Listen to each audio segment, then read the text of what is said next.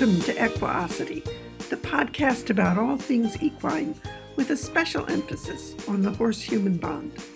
My name is Alexandra Kurland. I'm the author of The Click That Teaches, a step-by-step guide in pictures, and many other books and DVDs on clicker training. And I'm joined by Dominique Day, one of the co-founders of Cavalia. This is part 3 of our conversation with Dr. Susan Friedman. We began in part 1 with a discussion of crucial conversations. What do you do when the stakes are high and emotions are becoming heated? How do you keep the dialogue going, and how do you maintain a good relationship? And that brought us last time to the question of what is a relationship? That was a fascinating discussion, and it brought us to emotions, because often when you're in a really heated discussion, you can think, well, it's all well and good to think about, crucial conversations and how you want to maintain the dialogue and all of that, but, emotions can just really get in the way.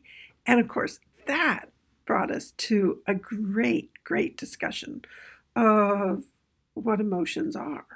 That they're not a separate system, but that emotions are very much, they're diagnostic, that they track contingencies.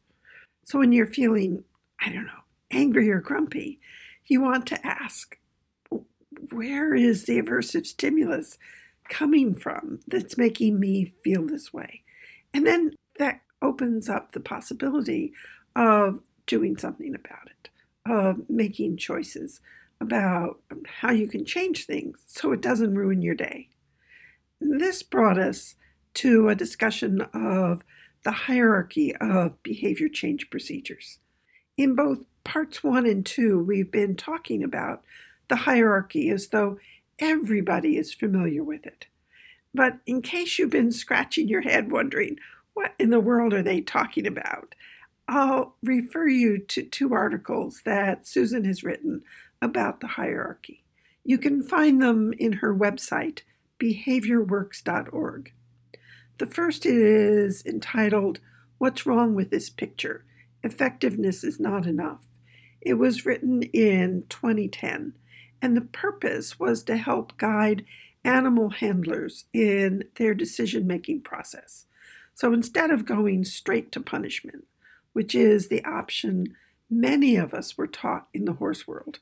Your horse bites you. What do? You smack him hard. And sadly, that's the kind of advice that you often get when you're in a barn full of other horse people and your horse is biting at you. So the hierarchy of behavior change procedures begins with the most positive, least intrusive interventions. So you're not going to be smacking your horse, at least not as the first option. And in case you're wondering, intrusiveness refers to the amount of control that the learner has. So Susan in the articles illustrates the concept with a great graphic. She has the image of a car driving along a road, and there are 6 exits branching off to the side. The first exit, meaning the first things you would consider when you are thinking about how you're going to change a behavior. The first things you consider would be distant antecedents, meaning that you're going to address medical conditions, nutritional needs, or any physical, environmental variables that contribute to the behavior that you're wanting to modify. The second exit are the antecedent arrangements, and the third is positive reinforcement. The fourth exit has a speed bump just before you start down this path. And the speed bump is there to slow you down and to get you to consider the previous options yet again before you start looking in this direction. And this fourth exit takes you to differential reinforcement of alternative behaviors. The fifth exit has an even bigger speed bump and a yield sign in front of it. And this exit takes you to extinction, negative reinforcement, and negative punishment. And the sixth exit has a speed bump, a stop sign, and a traffic barrier in front of it. And this exit takes you to the use of positive punishment. Now, there's some trainers who have argued that positive punishment doesn't belong on the hierarchy. But Susan makes the point that the speed bump and the stop sign and the traffic barrier are there to really make a point. They're to say we're not going to take positive punishment completely off the table. There might be a situation in which this really is the option that you need to explore. But if you do decide to go down this path, it is only because other procedures have not worked. And you've really paid attention to that speed bump and the traffic barrier and the stop sign, which means that you've stepped away from your learner, you've consulted with professionals, and you've explored the previous options. And that means that the use of positive punishment is going to be extremely rare. In fact, it will be so rare that we really don't need to worry about it. The other exit that created problems was the fifth one that took you to extinction, negative reinforcement, and negative punishment. And I'm actually one of the people who always struggled with this grouping. If we are equating negative reinforcement with escalating pressure, ear pinches in dogs, sharp spurs in horses, then I want much more than a speed bump and a yield sign. I want the traffic barrier, the stop sign, and an enormous speed bump. But negative reinforcement in particular has so many nuances to it that I'm not comfortable lumping it all into one basket. My apologies for the mixed metaphor here. We've got roadways and baskets and all the rest of it.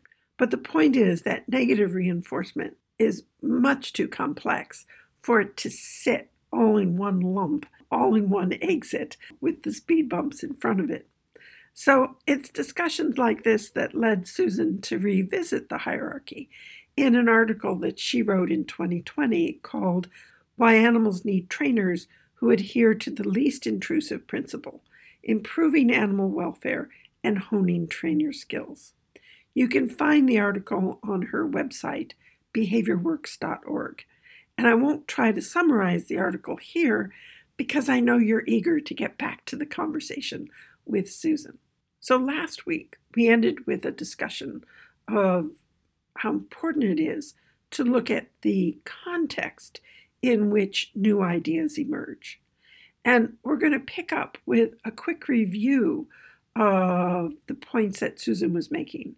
And then we're going to jump into a really, really fascinating discussion of negative reinforcement. So here we go. Have fun. That's true. I think that behavior analysis is also looking at where we came from, where we were. That was the improvement and what our next improvements are. And that's the good thing.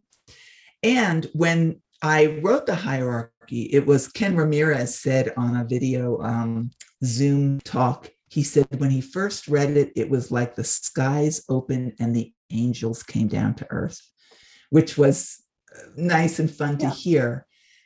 That was the immediate, it was like very thirsty people trying to have the standardization to give them the leverage to say blanket positive punishment should be so rare as to practically be not necessary. The tiniest part with the biggest speed bump and the strongest stop sign.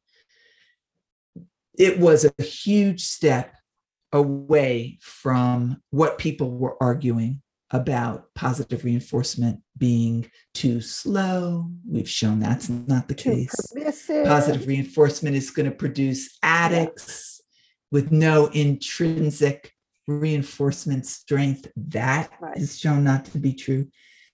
So in some ways, I think about the context in which I delivered this homely little hierarchy, which I've always talked about it as.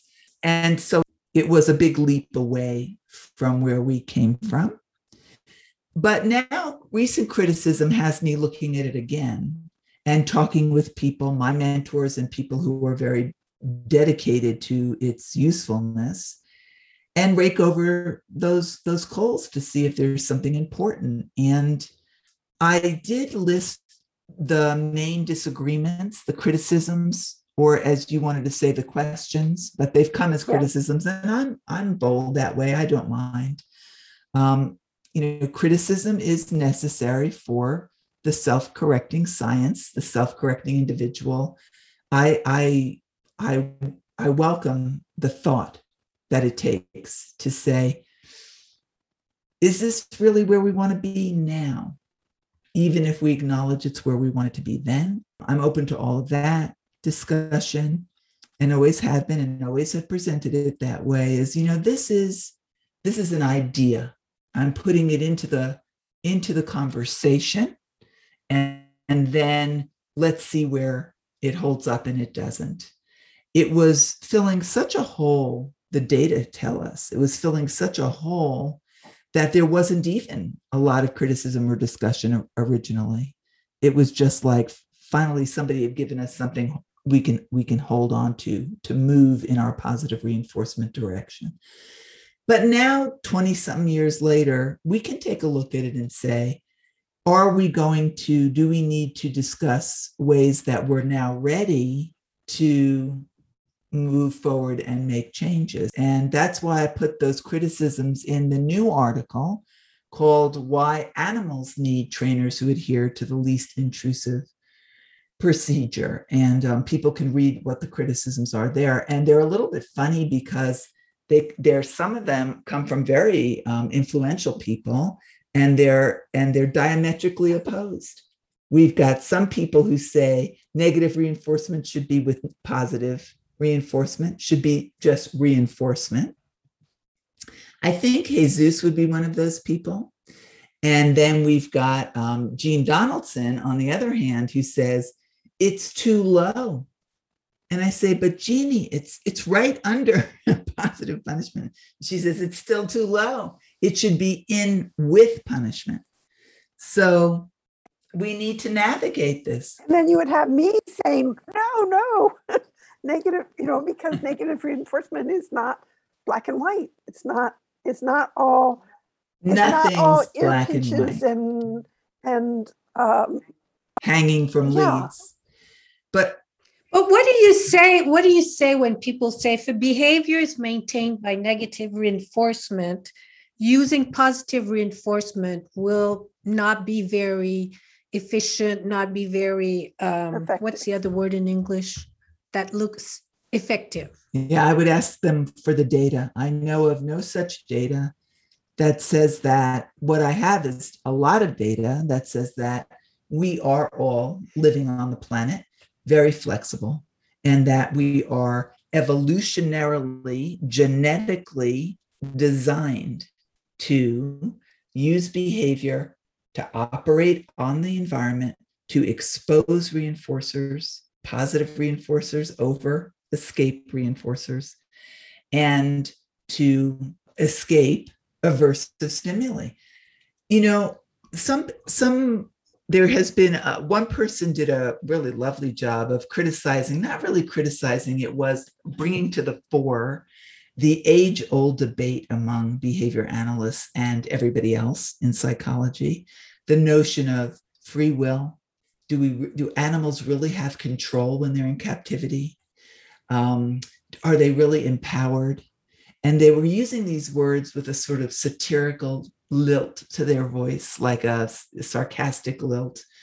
And my response as I listened to it, and I hope to be able to have a discussion with curiosity between us with this person, is if you understand the evolutionary perspective, how behavior evolved and why it evolved, you wouldn't be lilting sarcastically when you use these words that are so precious to our evolutionary history. Eyes are to see, ears are to hear, legs are to walk, behavior is to operate on the environment. Operate for what end? To get positive reinforcers and to escape and remove, that's the negative reinforcement part, escape, avoid, and to bury aversive stimuli. If that isn't why behavior evolved, what has behavior evolved for? Can we not imagine a different planet that doesn't have the behavioral needs of an ever-changing environment, such that learning evolves in order for us to control our outcomes? So I think, humbly, I submit, that's what's missing in that argument, is that Skinner was not just coming up with a nonsense word when he came up with the word operant. We are operators. That is suggestive of controllers, right? The bus operator, the train operator, the operator of the anesthesia, the operator. We're operators. What allows us to operate on the environment? Millennia of evolutionary history that produced this flexibly behaving organism. So if we go back to the hierarchy for a moment, I have always opened the door to discussion about revising it based on its effectiveness as a guideline. That's in both articles. It's in the IAABC footnote that is attached to the graphic where they use it. I recommend that your audience just type in IAABC hierarchy, and you'll see the appendage there. So it's always been in my dissemination that this was an idea ready to be iterated. And now that I look at it with 2020 vision versus 1997 vision, I have to consider whether or not we want to highlight that there are uses of negative reinforcement that don't hurt animals. And then there are uses of negative reinforcement that hurt animals, hurt learners. And is that continuum, I don't even think it's a continuum. The more that I think about it, the more I think of it as two different continua on which escape, avoidance, and delay fall. And if I were to articulate what the different continua are, it would be one on which we, as the agent of the antecedents, deliver an aversive stimulus which forces the animal to run, as with using a hose to get the baboons to shift into the interior enclosure. And then a separate continuum, which is the animal's learning history has taught it to escape these stimuli, like, let's say, humans. And so we acknowledge, as I've said, has been characteristic of my teaching as an anti-authoritarian person, every animal has a right to say no. That's just another way of saying every animal has a right to escape, avoid, or delay something in the antecedent. So we take those animals who are already learned that their relationship with particular stimuli is an escape relationship. We allow them to escape, and we use a bundle of procedures that teaches them that escape is not in their favor anymore. That in fact, by escaping, they're losing out on positive reinforcers so that they can approach. And really inherent in that is a constructional viewpoint. Yeah. We are saying to the animal, your repertoire, which is about escape, avoid, and delay, is lacking alternatives in the presence of this aversive stimulus. I can teach you alternatives. So in my own home, and again, this is all over my writing and my teaching, so these are not part of the new ideas. The new ideas, maybe negative reinforcement is really two different continua. But again, I just heard Carl Cheney saying to me, Susan, we discussed that in 1952. Here's 14 articles. So I do that with acknowledgement that, again, when I say I mean it in a very loose sense, new to me. My African gray says no to my offered hand by leaning away. My mini macaw, Ricky, says no to my offered hand by making a vocal sound, a squawk, a particular squawk, right? When I'm in front of a new baby and the mom thrusts them dangling towards me to snuggle, the baby says no by tensing their muscles in a pull position. And I say to the mom, I'd like to reinforce that repertoire, that escape nuanced behavior. How about you hold her and let me try and build some shared reinforcers with her on your lap? So do we need to acknowledge these two different versions? One is where an animal comes to us with escape as their repertoire, needing to have us help them construct new responses to stimuli they've learned to escape, versus us picking up an aversive stimulus like a hose and saying, you will move into the other enclosure or you'll get hit by a very strong hose. Maybe. And if that discussion has come to the fore, that's a discussion that I don't know we were ready to have as we were moving away from preponderance of positive punishment. I mean, I remember when I started working with animals, it was around 1997, 2000. And the prevailing, I'm not going to use their names because they're still around and they meant no harm. They just didn't have the information. The prevailing experts of the time were so punishment oriented that they even were saying in books and writing and on the internet, if a bird bites you, this is the clipped parrot, which was the common way of keeping parrots in the day. Thankfully, we're moving past that as well. This is the important historical context against which we need to ask the curious question, how did you get there in the first? Monty, how did you get to making a horse upset in the first place? He would say, well, you want to see upset, try tying him down and sacking him out, hitting him with a 2x4. Isn't this delicate by comparison? Nowadays, we say, oh my God, it's so ham-handed. Get your foot off the gas pedal. We can be so much more nuanced.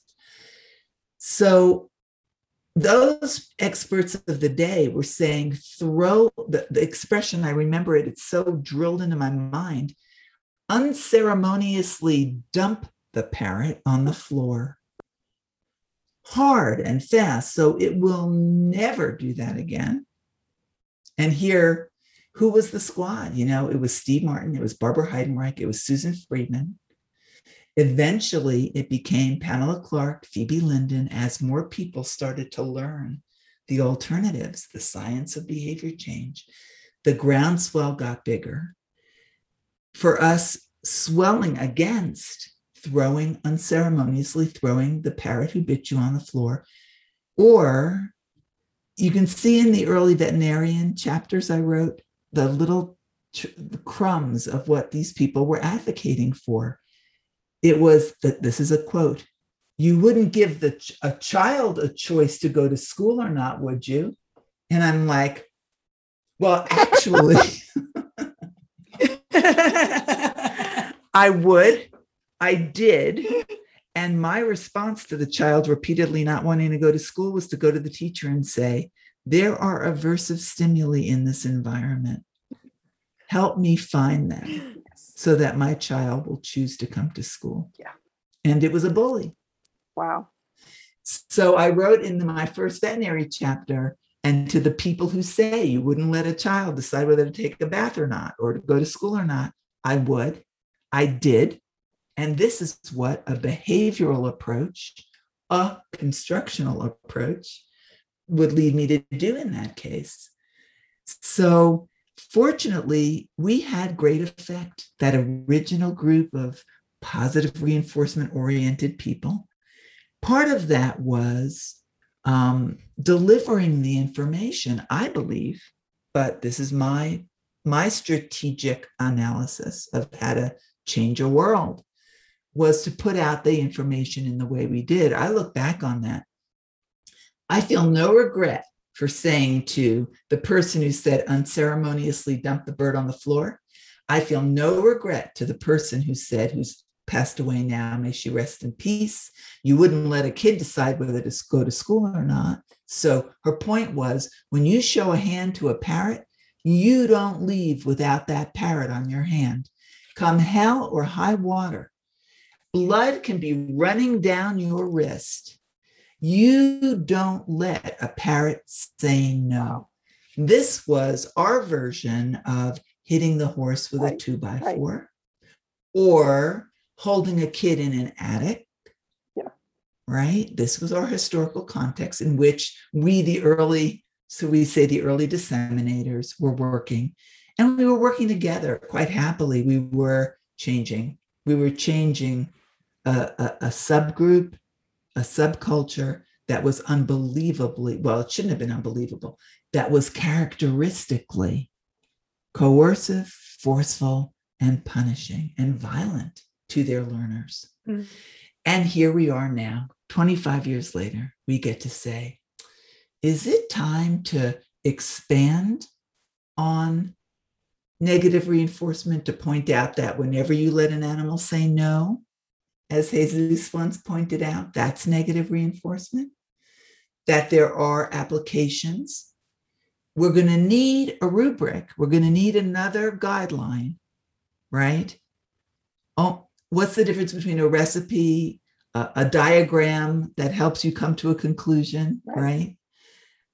Or a guideline? We're going to need another rubric, like the rubric that is the hierarchy, to elucidate for our human learners, our consultants and trainers, how we would use it, where we would use it, what the difference is between picking up that hose versus allowing the bird to lean away to signal drop your hand. And I'm excited because I see it as growth in we started out, there was no profession. There was no behavior analysis in the trainer's vernacular, or very little, can I say, right? If we're to the point now where we can be criticized for not having brought to the fore, letting animals say no by escape, avoidance, and delay, I want to celebrate that. I want to celebrate the people bringing it to the fore, and I want to celebrate the profession that has grown so far and so fast that we're talking about, are you kidding me? The value of certain applications of negative reinforcement. 25 years ago, I would not have dreamed we would have gotten where we are as quickly as we did. We changed an entire culture. You mean we changed the world? That's right. One biting parrot, one refusing horse, one growling dog at a time. We did. We are. It's a work in progress. Wouldn't it be fun to write a list, and we could have, like at the end of a video cast, this rolling list of all the people who contributed to this growth, this novel leap, this growth point, that we're at the point now where we can say maybe an autistic child should be allowed to flap if they feel a flap. Yeah. Or maybe we should say they can flap, but under certain conditions and not others. We're going to construct repertoires where they don't flap. You know, what I'm thinking is that because it has become such an important social movement, it's important not to, in the way we criticize each other's work, that we don't invalidate that beautiful growth. That's very well said. That's why I went in such a wide circle, which I really adore the two of you as discussants and interviewers. Discussants is that sometimes an idea needs a wide pass to get to the point, and you don't always have the time, the patience, or the knowledge in the people discussing with you to make that point, you know. And the idea of not throwing the baby out with the bathwater is important. I know of a person, a professional doing that now, you know, whose point is to bring in more consideration, I always say, of ratness, of ethology, of the special, unique qualities that being part of a species does mean to us. You know, is it useful to think of horses as cold-blooded, warm-blooded? Does that give us some predictive information? Do we get some predictive information when we have a retriever versus a herder? And should we try and make, retrievers not pick things up anymore? Is that not more similar to a child with autism flapping? You know, who decides, right? These are all, I see this as a big convergence of Me Too, George Floyd, you know, of ethology, and isn't the fact that it was a rat important, and not just, it could have been anything in that chamber. And then the other important idea that you allowed me such a wide berth for is the idea of context. When we criticize from a new context, do we have to burn up the old context? Sometimes I feel like we do. I mean, male domination in the corporate structure, I want it to burn. You know, maybe I'm not the right tool for that job. On the other hand, I don't want it to burn before I have a chance to analyze how the hell did we get there in the first place? Because if we could figure out how it behaviorally occurred, we can do a much better job of preventing it and building new structures. So, I mean, we have really talked, as always, a huge, and yet as interviewers, you're great because you were able to bring us back to some key points I know that you wanted to cover as well. So bravo and love to both of you for those skills. Thank you. Well, we certainly have covered a lot of ground. And there was one little piece that I wanted to really flag before I take that cue as we should stop. I need to have a coffee machine down here in my webinar room. Then I could last for another cup for sure. Because I loved in the description when you were talking about the negative reinforcement that constructing of new repertoires so that the animal learns that he does not have to be afraid of that aversive, and he does not have to try and escape or avoid it. I mean, that describes the teaching of rope handling beautifully, because that's exactly what we are doing. Oh, yes. So you have horses that, I mean, they have had, unless you're talking about a foal that you're raising, these horses have had previous history with lead ropes and reins. That is working against them. Yep. And often it has involved a lot of escalating pressure, a lot of fear, a lot of pain, a lot of discomfort. And that's their history. That's what they're bringing. So, of course, when you bring out a lead rope, you're going to see them become tense. You're going to see avoidance behavior. You'll see all kinds of things that we are not wanting. That's not the emotional response. That's not the context that we want. And so it is a process of teaching a repertoire of responses so that we really completely change the horse's response to, association to that lead rope. That's what you're describing. And I think one of the things that I am enjoying these days, because for me it fits very comfortably, is the language that we are getting from Gold Diamond, the language that's centered around a constructional mindset. And I have found that to be extremely useful, that we are constructing repertoires. It's like, yes, this is how I have been training for the past 30, 40 years. And this teasing things apart and constructing the pieces and then building from there instead of trying to suppress or get rid of, or, you're jumping in at the layer in which there was a problem. That I think when you combine that with the hierarchy, it just gives such clear structure around which to build your thinking.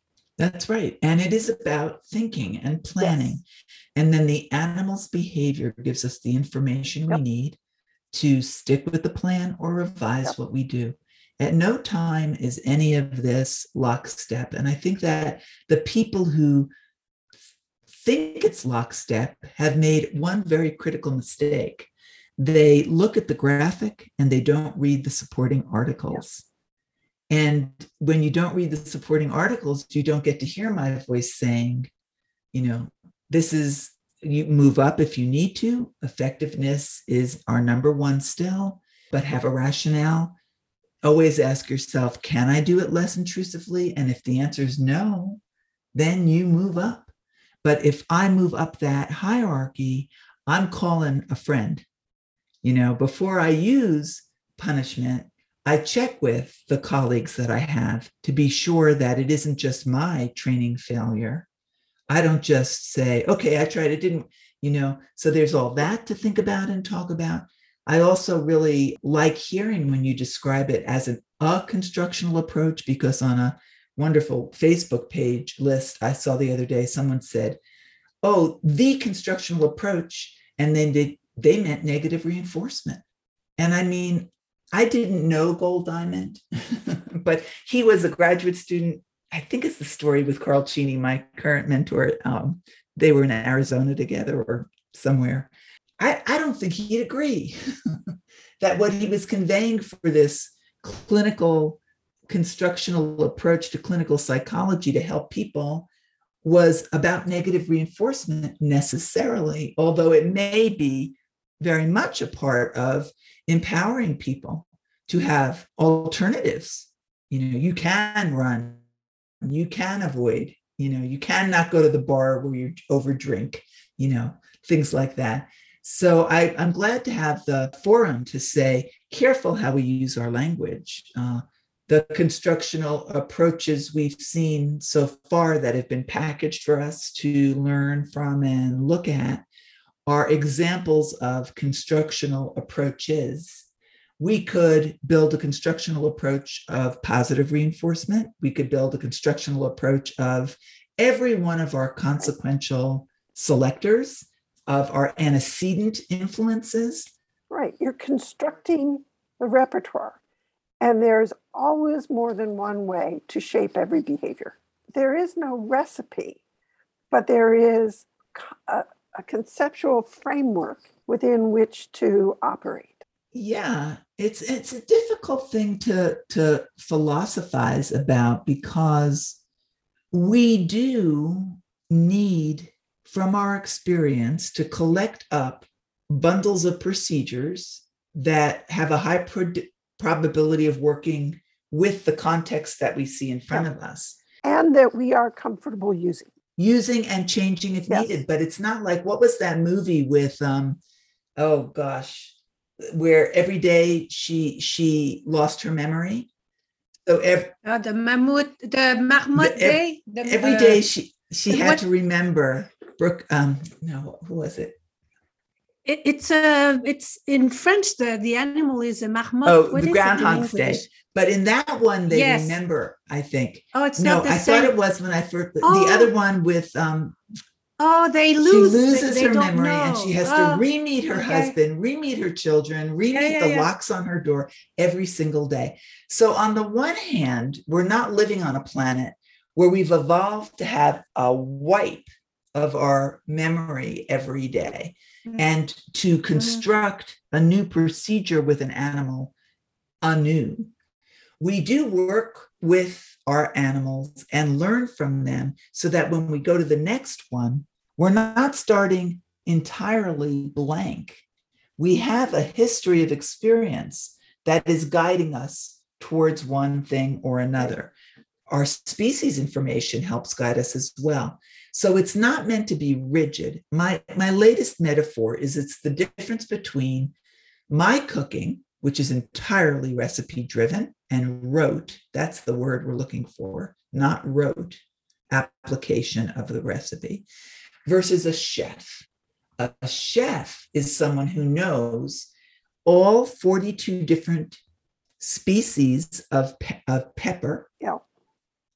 habanero, green, red, orange, etc., knows exactly what each one does in terms of the chemical reaction in the recipe and the taste, and makes their decisions based on the humidity, the height, which kind of vegetables are going to go with it. Me, tell me exactly which pepper. I will buy that pepper. If they don't have it, I'll abandon the recipe. I will, you see where I'm going? So the hierarchy should never be rote. And I think I tried hard to make that clear in my writing about it and my teaching of it. And nor are we talking about being a chef, because not every zookeeper wants to go back to school to get a master's degree in behavior analysis. They already have their degree in zoology. And yet, when you say it should never be rote, we have to remember that we are wanting to embrace the beginners. And so when you start with somebody who is brand new to training, to teaching, to working with a particular species, giving them a path to follow is important. But within that path, what we want to teach very quickly is the skill of being responsive to your learner. Study of one. Yeah. So built into that early Right. teaching as quickly as possible is and look at what your learner is doing in response to what you just did. What changes, if any, do you want to make as you move forward? Right. And people need teachers and mentors and supervisors. Where are they going to go when they see some body language and they don't have the tools yet to do something that might be more advanced? You know, I think about Ken Ramirez whenever I think about how can we structure our curriculum, our dissemination, social marketing of behavior analysis, our dissemination of this science and practice in a way that's going to work strategically.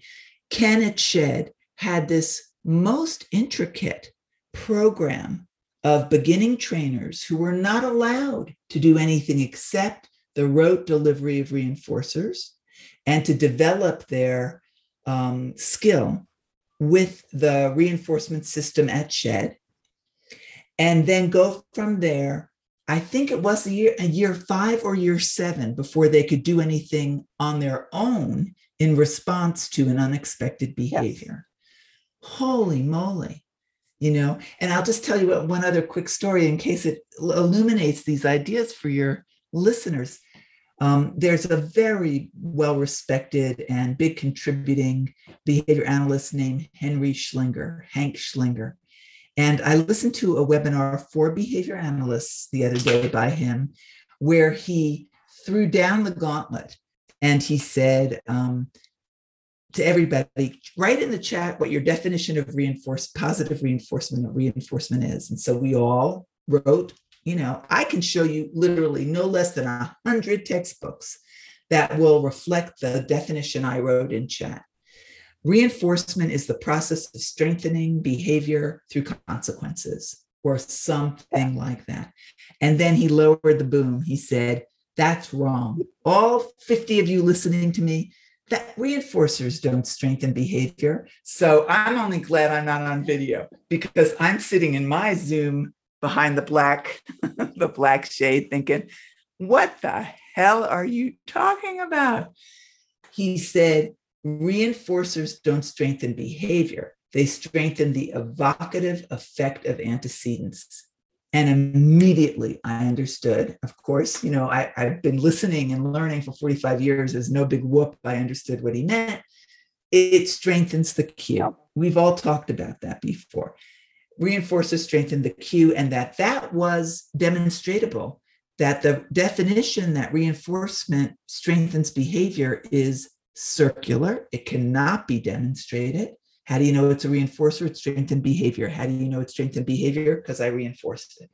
Whereas his new definition, that reinforcers strengthen the evocative effect of antecedents, can be demonstrated. And he went on to explain that.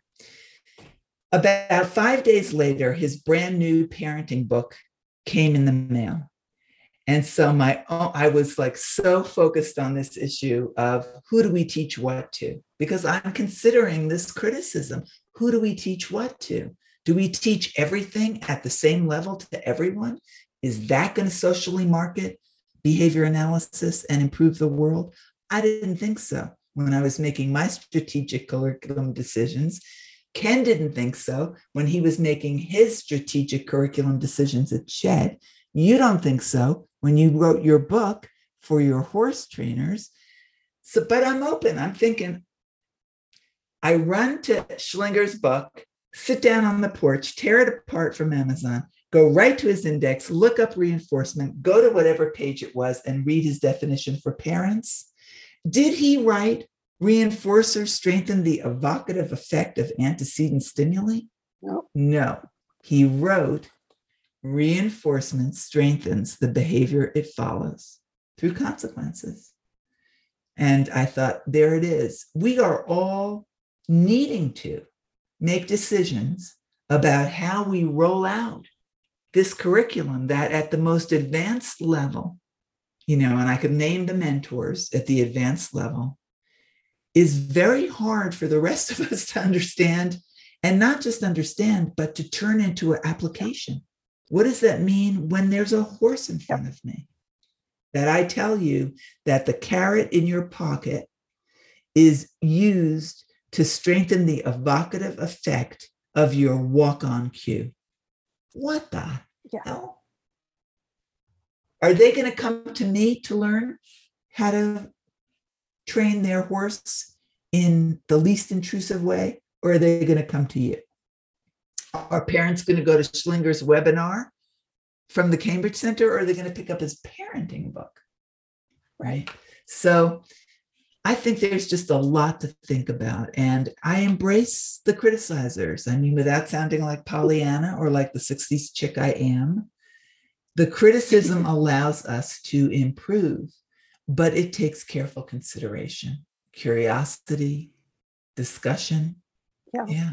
All the things that you really, the two of you, very deftly brought to the fore. It's knowing when to stand back from the fire and let it burn, and then knowing how to go in and find those embers, those gems that are going to move you forward in your own thinking.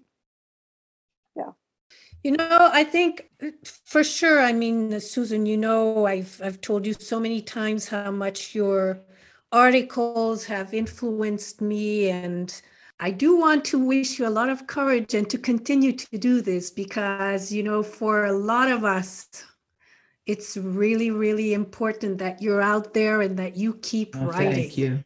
I'm inspired. I'm inspired. At this stage, 25 years looking back, I'm inspired for the next, really.